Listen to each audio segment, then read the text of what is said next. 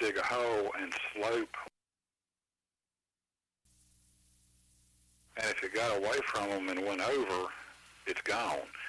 But what they do is dig a hole and slope one side in like a ramp. So you get the butt started in the hole, and then you start setting it up. So when the thing actually comes up, you've got a vertical wall that it hits, you know, the vertical side of the hole. And they can hold it there till they backfill it, but it's still, when that size is just, it's astounding they could do it. It is. I was watching, it was a series about Egypt, ancient Egypt, trying to figure out how they built the pyramids and the Sphinx and just else. And they were looking, trying to figure out how they uprighted an obelisk.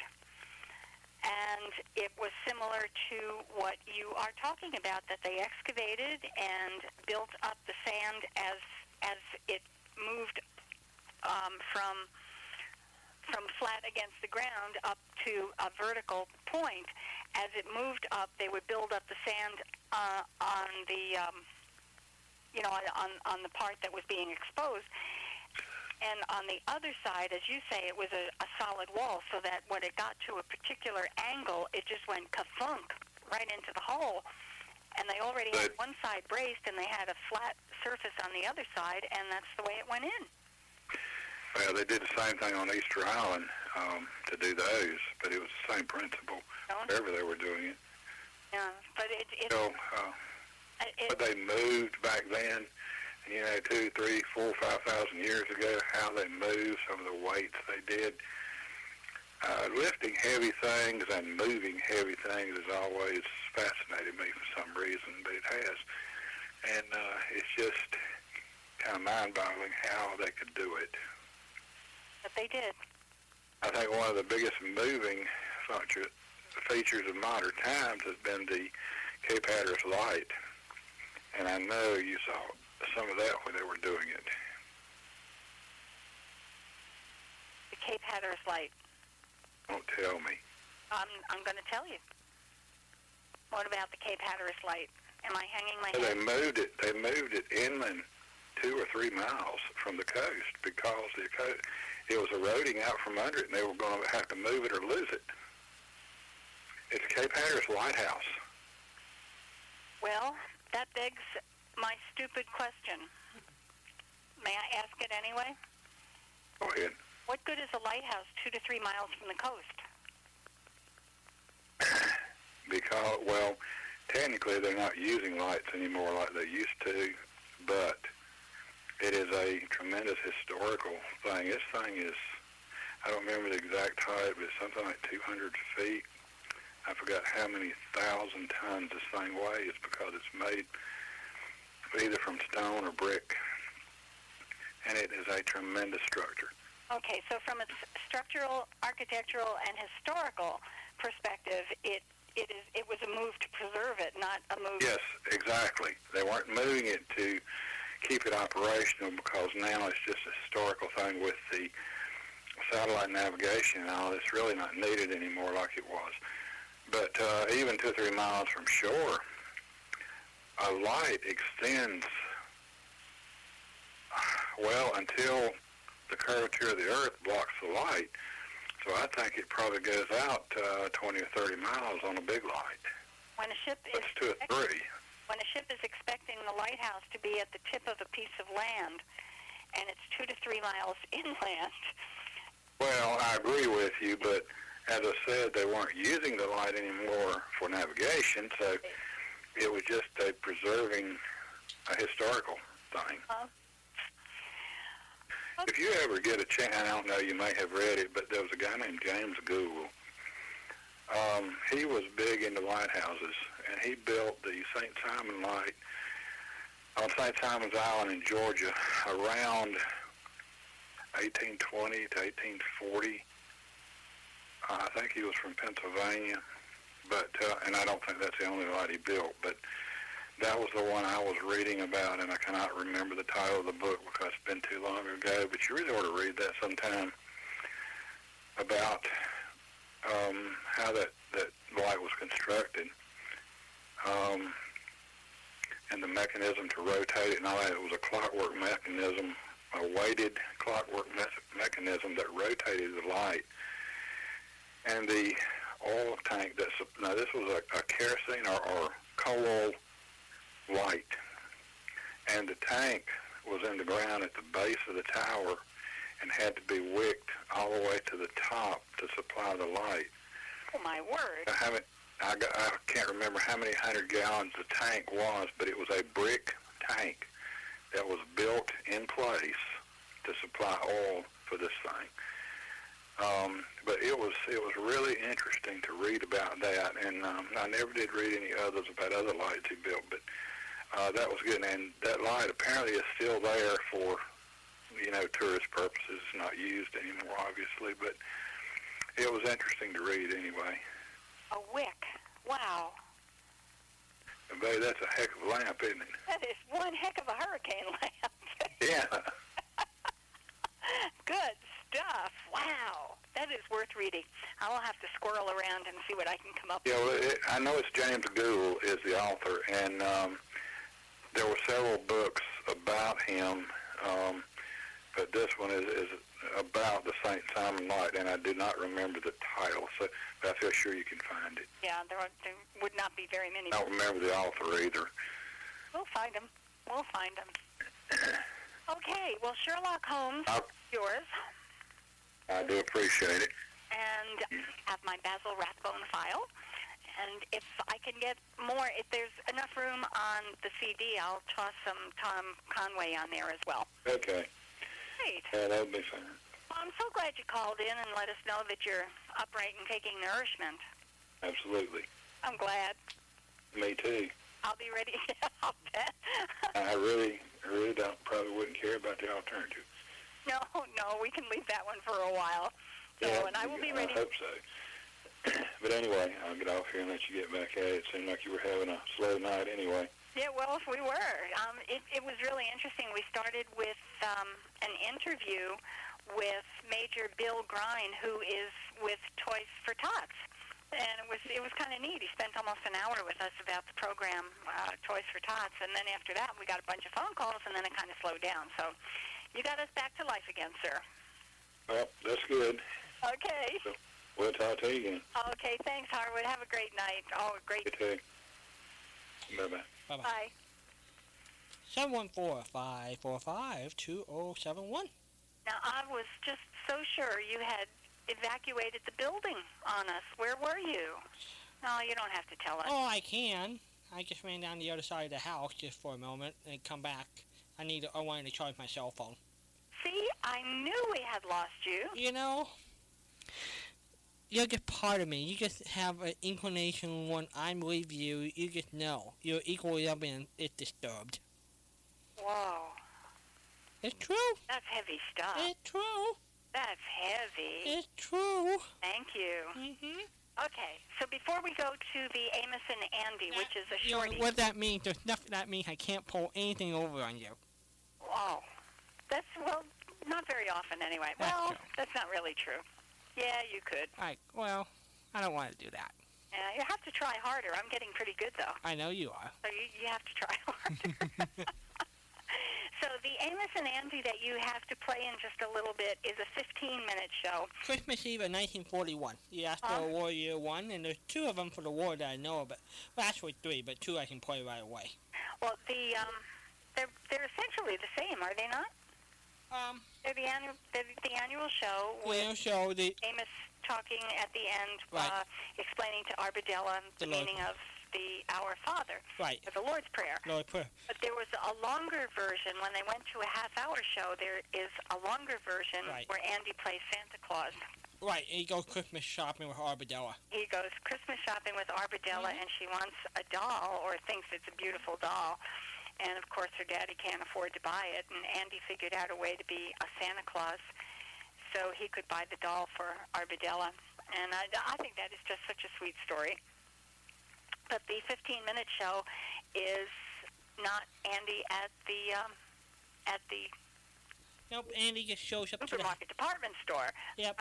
I lost department store from my brain. Right. So So we'll play that in just a couple of minutes? You bet. Okay, so I was giving you some information, or was going to give you some information about rationing in Great Britain during the war.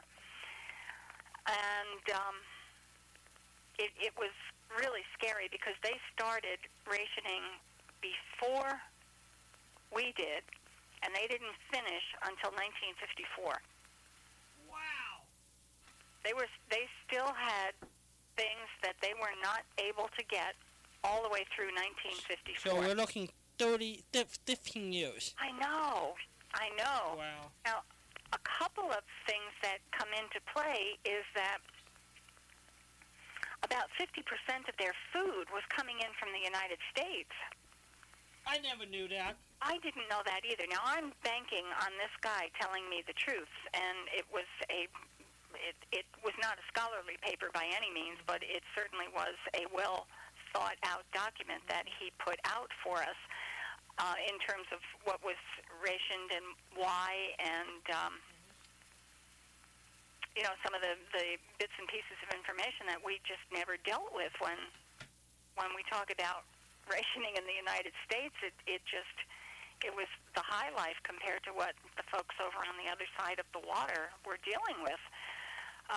In clothing, all clothing had rationing, and it went into effect before ours did. Yeah. A man was allowed to buy a new suit every 2 years. I have some in February of 48, February bundles for Britain, where we sent clothes to Britain. We had drives. For Britain, okay. Yeah, we had clothing drives that we called the bundles. I don't know if you were talking about Amos and Andy or... No, we had clothing drives in the United States called Bundles for Britain. Bundles for Britain, yes. Yeah. And that went on for several years. Mm-hmm. So men's clothing. A man was allowed to buy a new suit every 2 years. A new shirt. He could only buy one new shirt every 20 months. So that was just short of 2 years. And trousers, same as what we were seeing, without cuffs, pleats, and they did not have zippers. They used buttons, I guess, but the metal from zippers was no longer available. Socks. So just don't pop a button. Don't pop a button. Mm-hmm. If you had holes in your socks, forget about it. Underwear was stretched out. Shoes were lined with patches of cardboard. You just could not get those kinds of things. Now, why do we call the term, when we patch holes in socks, darning socks? Why do we call them... Darning socks. Yeah. Why do we call it that? It's D-A-R-N-I-G, darning. Right. And it's you take thread, and it's actually darning thread, so it's much thicker and silkier and smoother than regular sewing thread. And you go back and forth, back and forth, back and forth, back and forth, and then you turn it 45 degrees and go and weave it in. Actually create a weave with the lattice work that you did back and forth, and that's called darning socks. And you actually create a woven patch for the holes in your socks. You're so creative.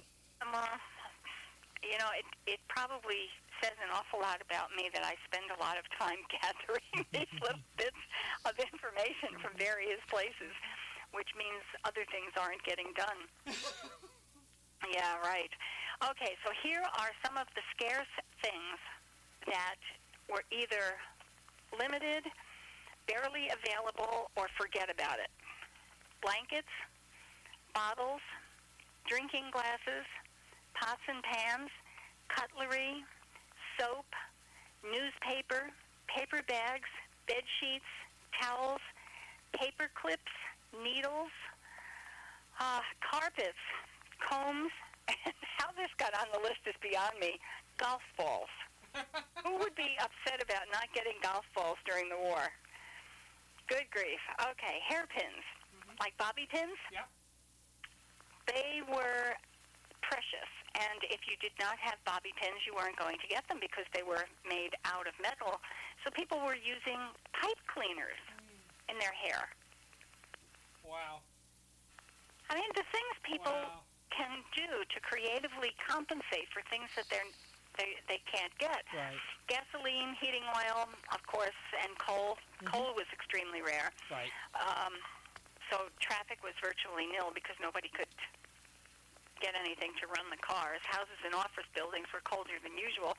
And they talk about going to places like the movies or plays, public,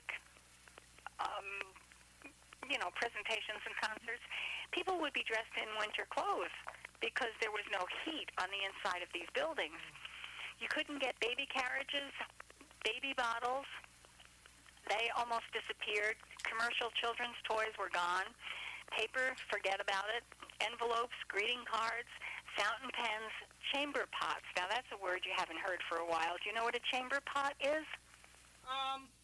Well, when you went to the Chamber Society music event, you brought your tea to sip, and you need a chamber pot in order to boil your tea at the concerts. So that's my guess. That's about as creative a guess as I've ever heard. Are you suggesting to me that you do not know what a chamber pot is? You caught me red-handed, my dear. Okay, well, you're thinking in teapot terms. Uh-huh. A chamber pot is a bowl with a handle that slides under a bed when it is frigid cold outside and you do not go to the outhouse. Yeah. You use the chamber pot. I remember seeing those in the Midwest. I just never knew that we called those. But yeah, the chambers, because we used to call sleeping quarters, sleeping area chambers. I'm going to my chambers. Yeah, okay, that makes sense. Well, that is not for tea. Well, if it is, it has a unique taste. I should have stopped. I was ahead. Okay, so you couldn't get fountain pens, chamber pots, wedding rings. You could not get a wedding ring. Kitchen utensils, cigarettes, and tobacco and matches, of course, we knew were rare, if at all. Toothbrushes and razor blades. Wooden pencils with lead in them, just regular standard pencils. They were not painted. Wow. Manufacturing of furniture was restricted. Nightly blackouts became, this is the way he wrote it, the nightly blackouts became even more tedious and even dangerous when flashlights and batteries became unavailable. Window glass.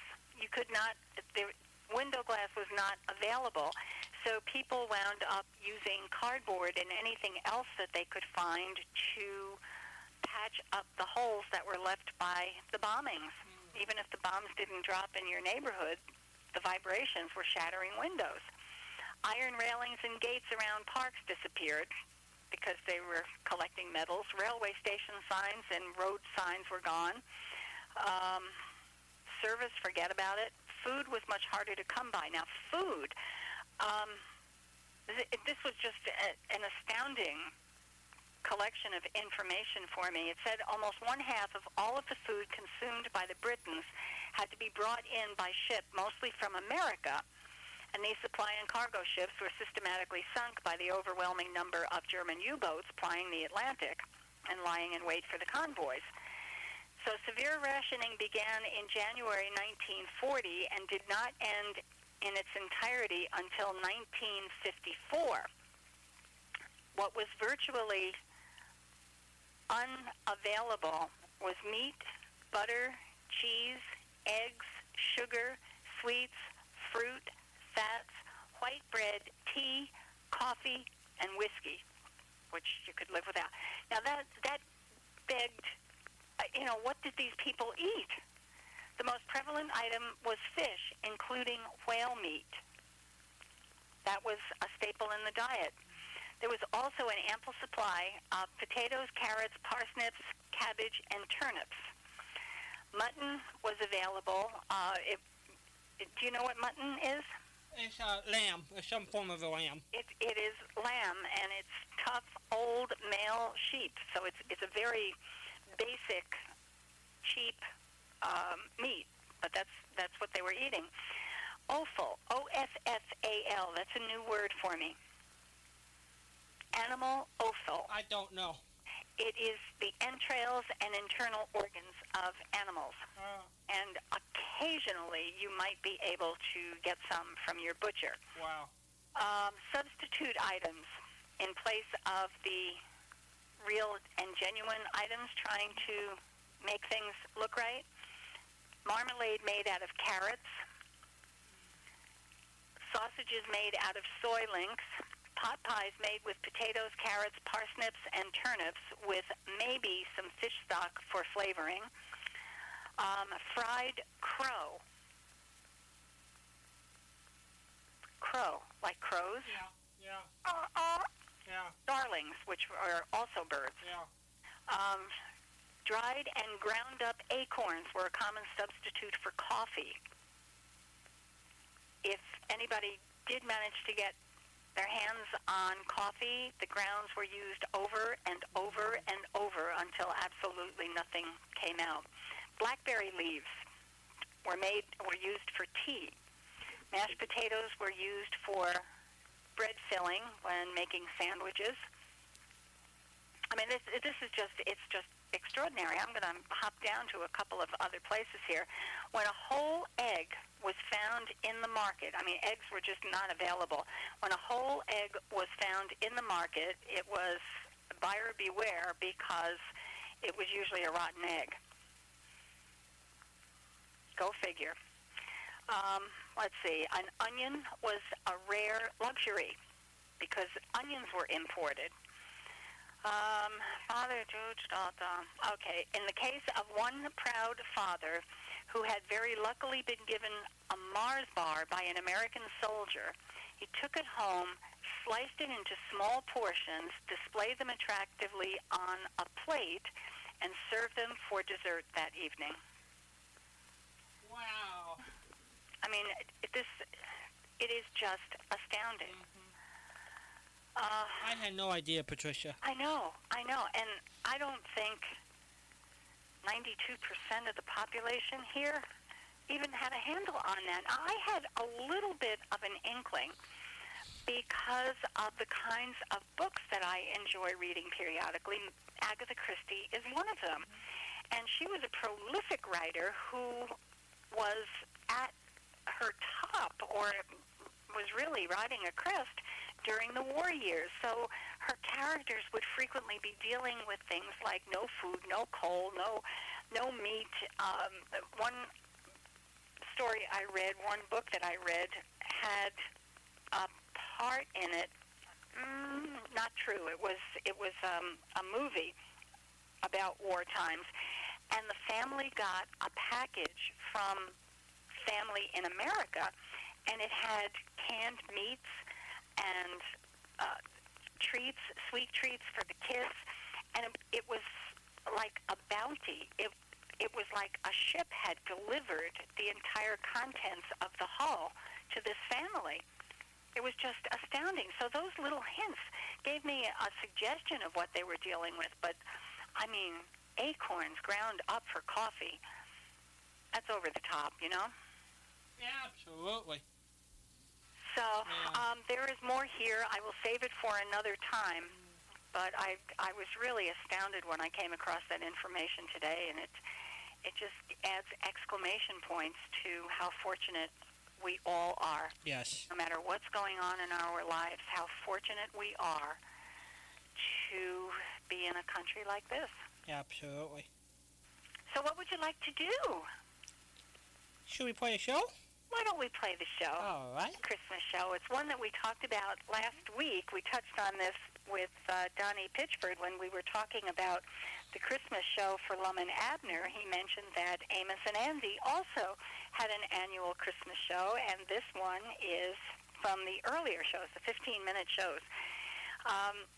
The central piece in all of the Christmas shows that were done over the years was Amos with his little girl, Arbadella, on Christmas Eve, and he was explaining to her, as the Lord's Prayer was being read on the radio, he was explaining to her, no, it wasn't being read on the radio. She wanted to know the meaning of the Lord's Prayer.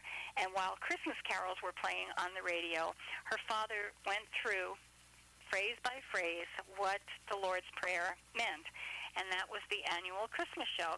The longer versions, which came in later years, Walden and I were just talking about that a little bit ago, instead of Andy showing up with Christmas presents at the beginning of the show, as he does here, the longer show has Andy window shopping with little Arbadella, and she's admiring a Christmas doll that she wanted, and Andy figured out a way to get her the doll, and it was just such a sweet story. But this is the shorter version. This is the annual Christmas show. Which year did you pull? Christmas Eve, 1941. Christmas Eve, 1941. So we are this is right after Pearl Harbor. Right. So this is a very poignant time for people, and this is the kind of show that they would have needed at that point in their lives. So this is the end of our show. Amos and Andy will be following us. Merry Christmas, everybody. We will continue Christmas next week, and thank you so much for being with us. You have a wonderful week, and be safe. You bet, everybody. Walden. Good night, Patricia.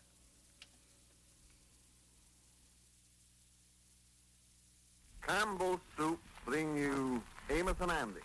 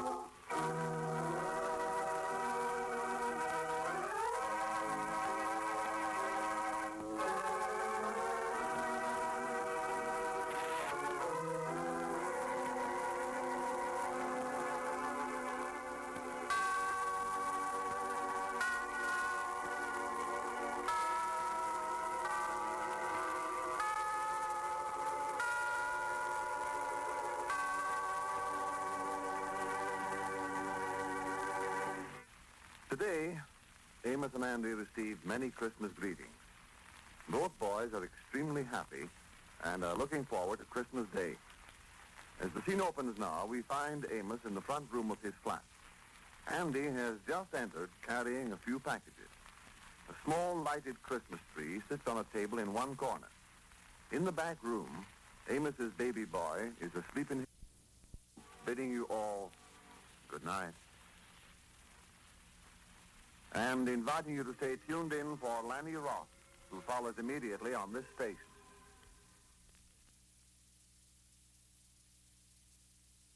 Following program is rebroadcast by the Armed Forces Radio Service to our fighting men overseas. Bristol Myers, makers of...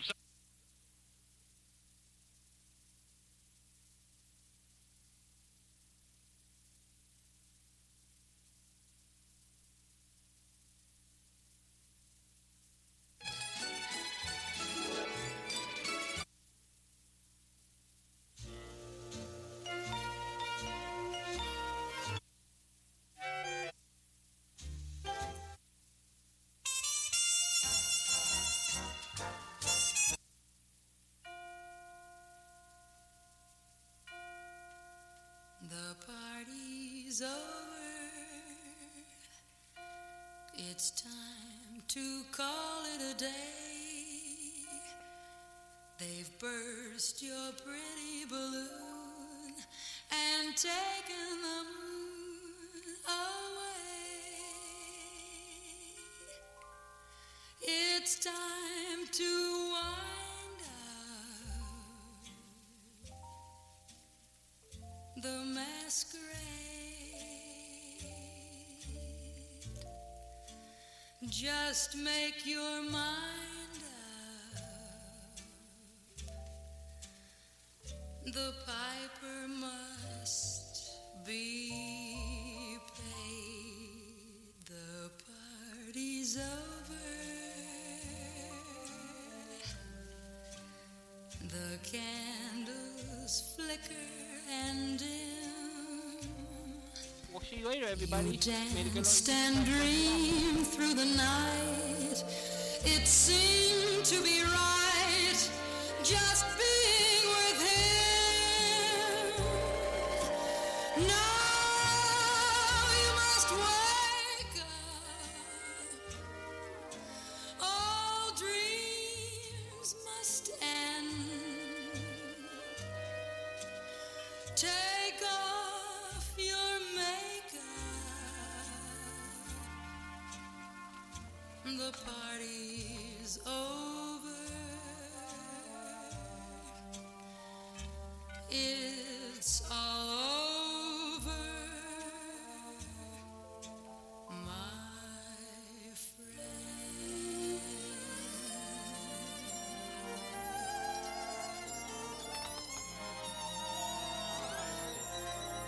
Now